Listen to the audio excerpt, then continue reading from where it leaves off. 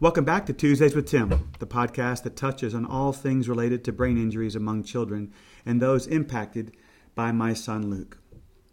We have a very, very special guest, Dr. Paul Harch, a world-renowned HBOT expert and one of our biggest supporters of Team Luke for Minds, and someone that I have so much admiration and respect for. So Dr. Harch, thank you so much for being here today. My pleasure. Thanks for having me. We have had a very special conference this year with over 120 families, and the overriding comment is your talk and what they've learned about HBOT, hyperbaric oxygen therapy. Can you first give us your background into what you do today? Okay, yes, I can. This was not of my doing. It was not my choice, really. This is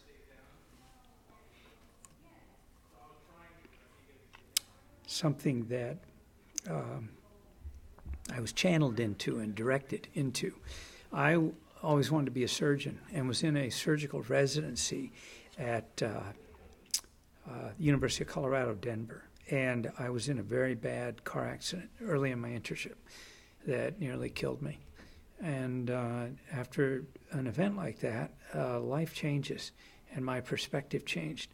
And I finished 2 years of the residency. I did very well, but I needed to take another medical leave I needed another operation. I needed some things done. And I took a medical leave. And again, perspective had changed. And I needed to make a living. And I found myself in an emergency medicine situation and answered an offer for a job in New Orleans. I was living in Denver. And in a very funny way, I went down there and I more took the job for the time off. It was a week on, a week off, 26 weeks off, 26 weeks on total. And I wanted the weeks off because I was thinking about maybe getting out of medicine, going into something else. And I found myself in this emergency medicine group. And turns out our emergency medicine group did hyperbaric oxygen and diving accidents. So we were the South Central United States referral area for all diving accidents and the Central Gulf of Mexico. So all the commercial divers. And it's not taught in medical school. So I had to go get some training. I did. And I was intrigued when I started seeing the divers, the numbers of them that had involvement of their brain decompression illness. And it was kind of ignored by the Navy. But in the process, I found that we were not achieving the results that everybody else was. The U.S. Navy claimed 90% cure with the first treatment. We were getting maybe 40%. We'd have to treat them repetitively. And I kept asking, well, what's going on here? What's in their brain? And nobody could explain it. It was so primitive. It was just unbelievable. It turns out the reason we weren't able to get the same results the Navy was and had to repetitively treat was the time. In other words, in the Navy, when you have a diving operation, there's a chamber on site. You come out of the water, you have symptoms, you're in the chamber and get treated right away. But we in New Orleans are 90 miles upstream from the Gulf of Mexico. And they have to get in by boat, by land, maybe they try to sleep it off, show up the next day, and now you're not just treating bubbles, you're treating the damage that bubbles have done. And then out of the blue, these cases literally fell in my lap. My mother talks in very spiritual terms about how this happened, and I think she's right. It took me a long time to see it, but this was not of my doing. And these were just extreme cases of brain decompression illness where these lives were throwaway. One was in the midst of going to commit homicides on everybody involved with his diving accident, and the other one was getting ready to attempt his suicide for the second time. He's actually at the conference here today. And these cases got presented to me in a very funny way, and I had a choice. I could do nothing or maybe see if there was something that could be done. And I was directed to call this doctor who had been widely disparaged in the hyperbaric medicine community because he was treating neurological problems with hyperbaric oxygen. And that was pretty much against the rules. And he was not doing it for the same amount or cost that the hospitals were charging, so it was threatening. It was a lower charge. And I was told, you can call this guy, but be wary, this might ruin your reputation. But he's the only one who might have a treatment for these two guys. And I thought, wait a minute, don't call him up because there's going to be a problem with my reputation, versus treat these two guys, one who's about to kill these 9 people and the other one who's going to try suicide. I called him up and we had a discussion and I treated them, and it changed their lives. And you'll see the one guy who is here today, Dan.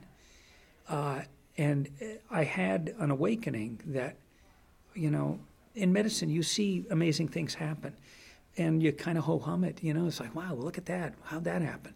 But you keep going and you just go about your work. And I just realized that this was something really momentous, and I had to pursue this. So your operation in New Orleans started when? 1989 was that first patient. Turned out to be, actually, with the divers, a boxer and a little drowned boy. Hyperbaric oxygen, I remember years ago when you'd hear someone might have a chamber in their house, or right, and generally used for wounds, wound care. Yes. At what point did you realize this is helping not only wounds but brain injured patients? When I realized that what was going on in their brain was another wound. What was the difference between lack of blood flow, lack of oxygen, trauma, a head injury, concussion, and a bruise to your leg, a sprained ankle, any other wound in the body? There was really no difference. And I wasn't the first one to realize this. Others in the past had thought, wait a minute, what is hyperbaric oxygen used for? Yeah, it's been for wounding and inflammatory conditions. Well, how about an internal wound? And that's it really was those first cases. These cases were considered neurological throwaways, if you will. There was nothing for them. It was end of life or life of misery afterwards, or jail for one of them, who knows, suicide for the other. And now this totally changed their life around. I mean, totally. The one, Dan, he went on to get 2 master's degrees. For 30 years. He's been doing educational testing for brain-injured children. And so I decided we would start looking at this. And what was the difference between a child with CP, someone with a traumatic brain injury? Turns out it really was no difference. And next thing you know, I was looking at all sorts of different neurological disorders, and it just led where it has today. I talked to a woman at the conference, and there was very little hope given to her. She went to see you, and dive 2 and 3 changed everything. Just took 2 dives. Yeah. Most of the time we hear that 40 dives is the sort of the norm to get the results. Would that be accurate? For a chronic condition, yes. But if done right at the time of injury, it's just a few. And I guess that's my next question, is that we would love it if doctors would say, okay, we're just out of ICU, you've got a traumatic injury or an anoxic injury, immediately get to hyperbaric oxygen. Unfortunately, that's not the case. So my first question is, will we still see results if it's 2, 3, 4, 5 years following an accident? Absolutely. Well, look where I started with this. These were chronic diving cases, and if you look at the I don't know what the estimate is, it's well over 4,000 patients now I've treated in the last 34 years with this, and 90 to 95% have been a year or more from injury. Look at the veteran study, 3.3 years average from time of last blast injury. Then the TBI study we did on civilians, 4.4 years. So 4 1/3 years afterwards. And the record, I've got 3 or 4 people I've treated 50 years out. A Vietnam veteran, you can find him on the internet, New Orleans, Mike Myers. He is migraine-free now for 6 years. Not a migraine in that entire time, and they were daily for almost 50 years from Vietnam. So many families have the same question when they're reading Facebook posts from friends. What do I do first? What do I do next? You've got hyperbaric oxygen, stem cell, laser therapy. Right. Where do I go first? What do I do next? Okay. And I know this will sound biased, but I'm just going to make the statement, as I did today. This is a foundation biological therapy. It treats wounds. These are almost all wounding conditions of one type or another. What it does through its wide gene expression that no therapy has ever been shown, over 40% of all of our protein coding genes, 8,101 of our 19,000 genes are sensitive to changes in pressure and oxygen. And that's what we're exploiting with this treatment. And what you do when you intervene with hyperbaric oxygen is you truncate that injury process and the inflammation and now stimulate recovery. So I would tell you, well, these other therapies, I'm a fan of all of them, and they all have shown benefit. I am a big fan of photobiomodulation. There are 800 randomized trials on light therapy, which is laser, diode, all of that, in all sorts of conditions, animals and humans. And, our body, our mitochondria respond to that wavelength of light and stimulation. But there is nothing that does what this does broadly for wounding conditions. So I tell people, please get this first, because of the way it interacts with the wound process. It actually treats the underlying causes of the injury and the inflammatory process, not the diagnosis, like, oh, this is good for that diagnosis or that one. It treats the underlying disease process, and they're common to many diseases. Then layer these other things on. I mentioned this earlier in another podcast, that when you are a tennis coach, yes, and you see other coaches who maybe just started coaching a day ago, you think that's not really coaching.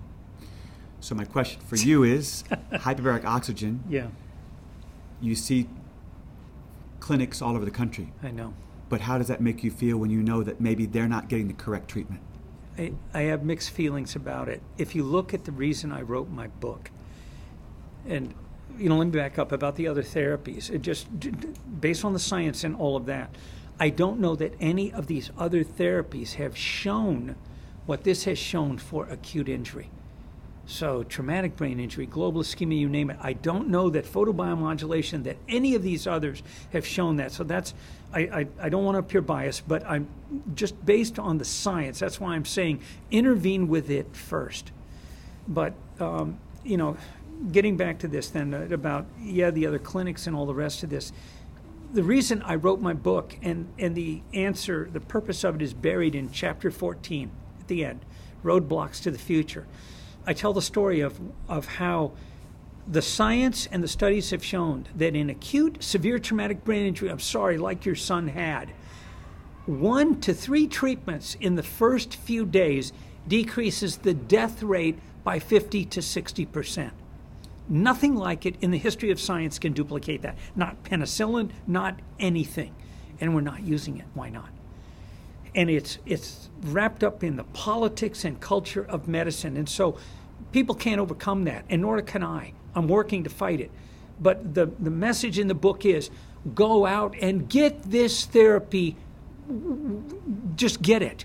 And I pray that you get it by somebody who knows what they're doing. And that's the caveat. And so, I've got really mixed feelings about it, because I wrote a book chapter in 2000 that was mainly filled with side effects, complications, and over-treatment of patients who went out to places and there was no healthcare professional there, they were business people or whoever, and over-treated these adults and children and had even permanent injury. 2 of them put chambers in their homes and killed their children with it. And this is now going to be more publicized in an article later this year. So I'm really, if you were in the room today and listened to the questions from a lot of these people, some of them are about exactly that. They went to some places, and that one mother, they had toxic symptoms that are well described, and they just told the parent to ignore it and keep going. Both she and her child in the chamber were feeling sick. So it's a bother, and there's going to be more awareness of this and more oversight. But it's a tough situation right now. You talked about the medical community. We as a father, my son Luke did some hyperbaric, obviously in Lubbock, and You met Luke once, of Yes. course, and I have talked to many people that call me. I talk to a parent almost every day, and hyperbaric oxygen always comes up. And one of the questions is, how do I know if it's helping my son? Mm-hmm. Dive 8, dive 40. Do I keep going another 40? How much is too much? And the other question is, yes, but it's not covered by insurance. Yes. And I don't know if I can do 40 dives, if I Right. can only do 5. Right. Is that still helpful? It is. So let's back up in your first question. How do you know how many? And it's a practice of medicine issue, and this is the problem with these places that have thrown these chambers in, and you've got no one there who knows what they're doing. They pull information off the internet, and that's what you're getting regardless of your diagnosis or what happens to you. And if you get some real side effect to it, people are usually told, well, something's wrong with you. All of our patients get better. I don't know what's wrong with you. And what do the people do? They just kind of drift off because they went and they did something above their doctor's objections that was not a standard therapy, and now they had a problem. And it's like the story I told in there of the little boy that died in that chamber in Florida with a physical therapist who was operating it. And when the child was turning blue and having a problem, he didn't even recognize it and told the father in the chamber, thumbs up, everything's okay. And the child died. And how do we find out? It is the mother self-flagellating on the internet. I killed my baby, is what she said. She went to this place, and they lied about what they told her. They actually told them that they work with me and they consult with me every week. So went, got this treatment, and the child died. Well, she didn't fault them. She faulted herself for doing this. And this is what frequently happens. So, it's a practice of medicine issue. It's like you going in to see your doctor and he's treating you for a problem. How does he figure out what's going on? It's by interfacing with you and talking with you and looking the response to the treatment he gives you, the medication, and looking for side effects, and you adjust things accordingly. And that's exactly what this is. And so I'll give you another quick little example. The man that I called up that I was told would ruin my reputation by association with him became my mentor and colleague and senior whatever for the rest of his life. And every 2 weeks we were on the phone for the next 18 years until he died. And finally in 2001, every conversation was, when are you going to come down here to South Florida and join me? And I couldn't. I was just too enmeshed in the whole thing we were doing in New Orleans, the academic stuff, the fellowship, teaching, blah, blah, blah. Finally, in 2001, some things were not right, and I went down. That day, he had me see all 33 patients he was treating and do a little consult on every one of them. And, God bless him. How many treatments did you get when you went down there? As much as you had time and resources for. And, he found out what a whole lot of treatments would do. He found out what a little bit would do. And it was really valuable. And what I did was sat down and asked every one of these patients, how are you doing? Do you feel like you're getting better? 22 of the 33 could not tell me that they were experiencing any change. And many of them were fatigued. They were oxygen toxic, overdosed. And at the end of the day, we sat down and he said, what do you think? I said, you need to stop treating 22 of these people. And so when you don't know if you're getting any effect, you stop and you see. And a lot of times what will happen is you will see an after effect. It'll let you know partly what was going on during that. But any oxidative stress can wear off also. And as that wears off, you see patients kind of blossom. And so it's a matter of practicing medicine. And you have to take breaks. You cannot do anything continuously. Think of athletes. You were a tennis coach. Can you train every day and nonstop? Right. No, you can't. The body doesn't respond like that. You are selling me, and you don't have to sell me because I already know.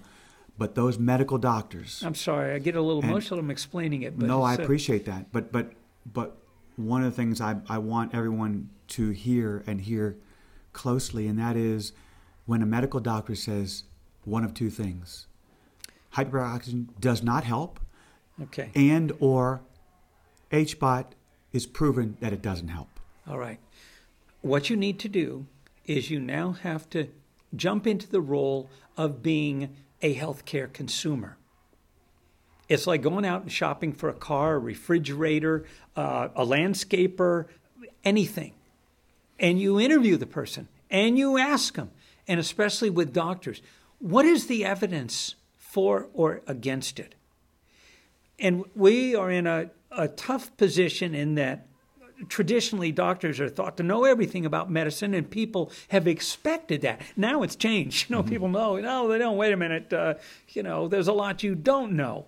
And a lot of medical practice, what we're taught is reimbursed medicine. We're only trained and taught in what get reimbursed by insurance companies, not necessarily what works the best. You're really channeled into this whole area.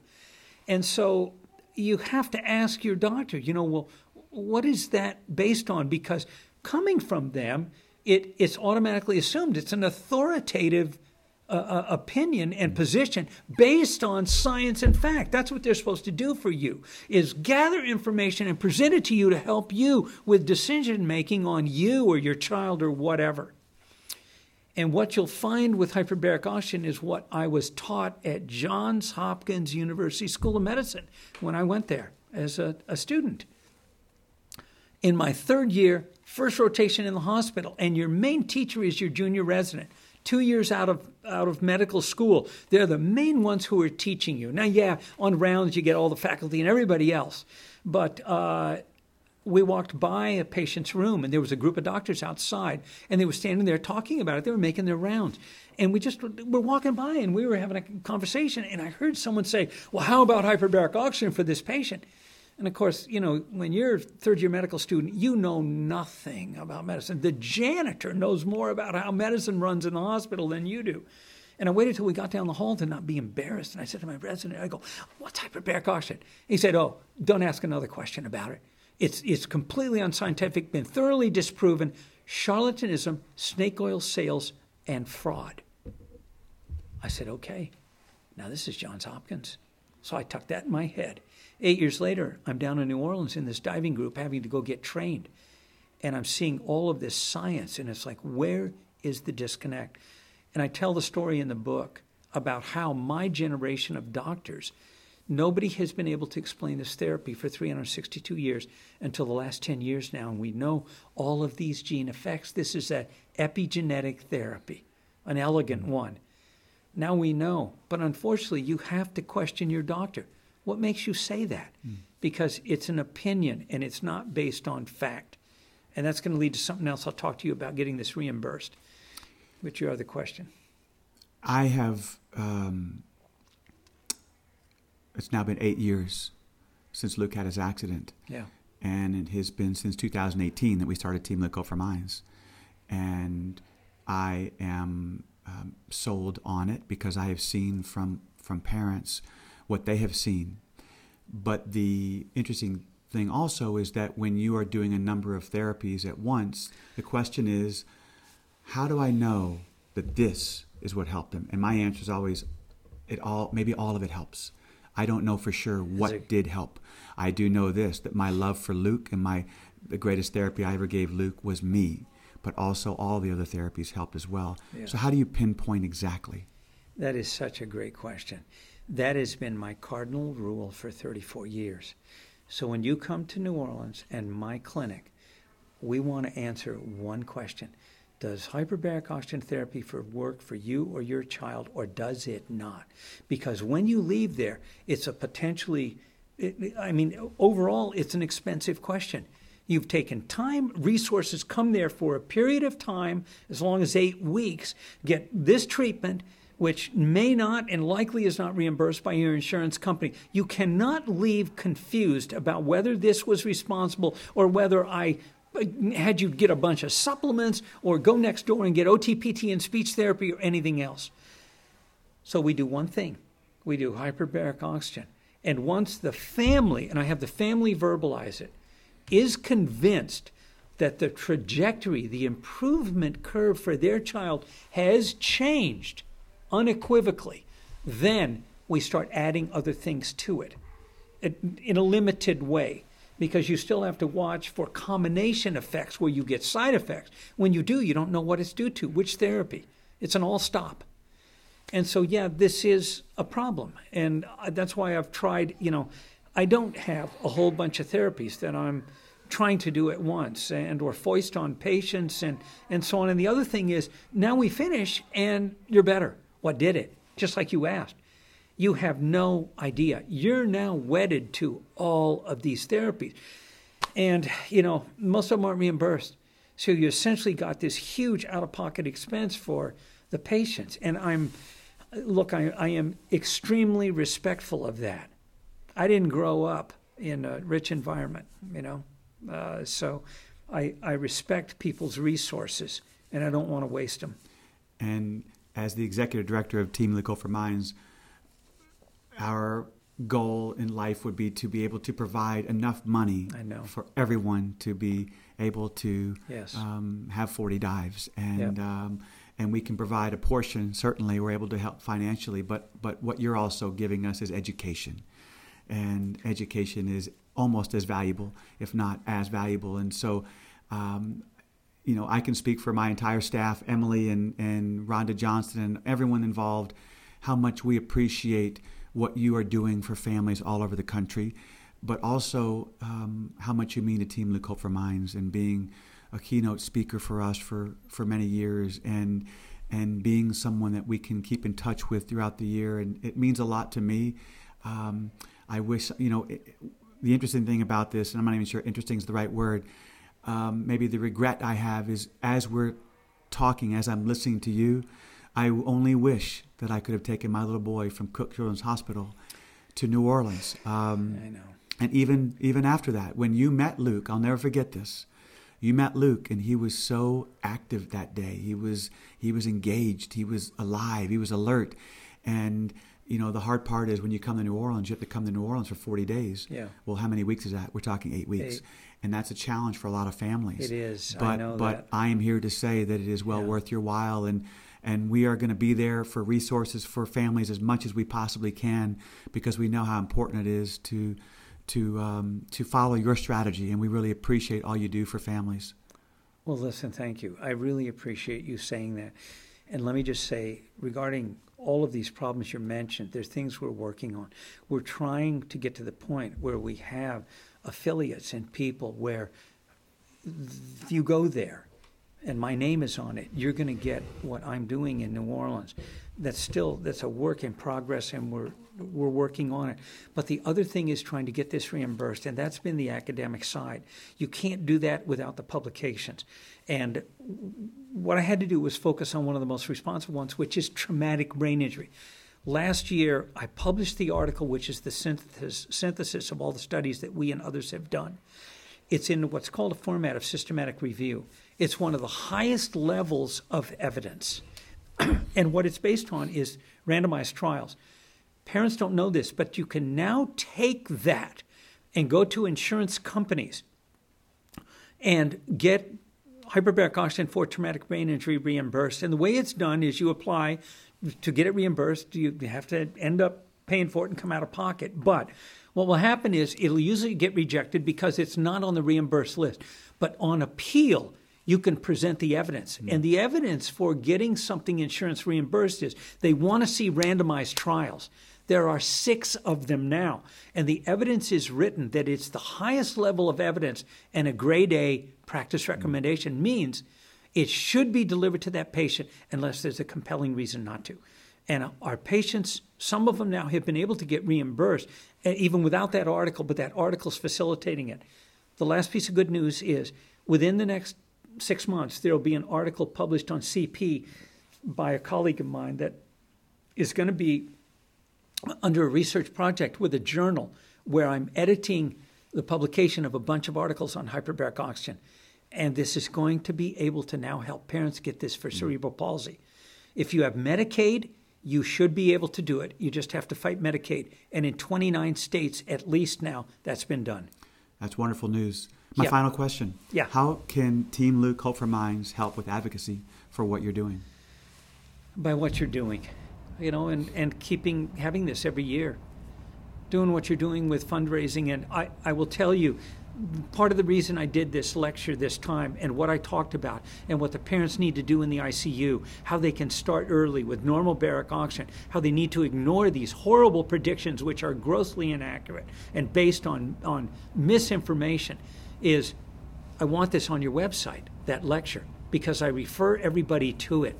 And I was surprised to find out that I think the one from last year or the year before has over 7,000 viewings.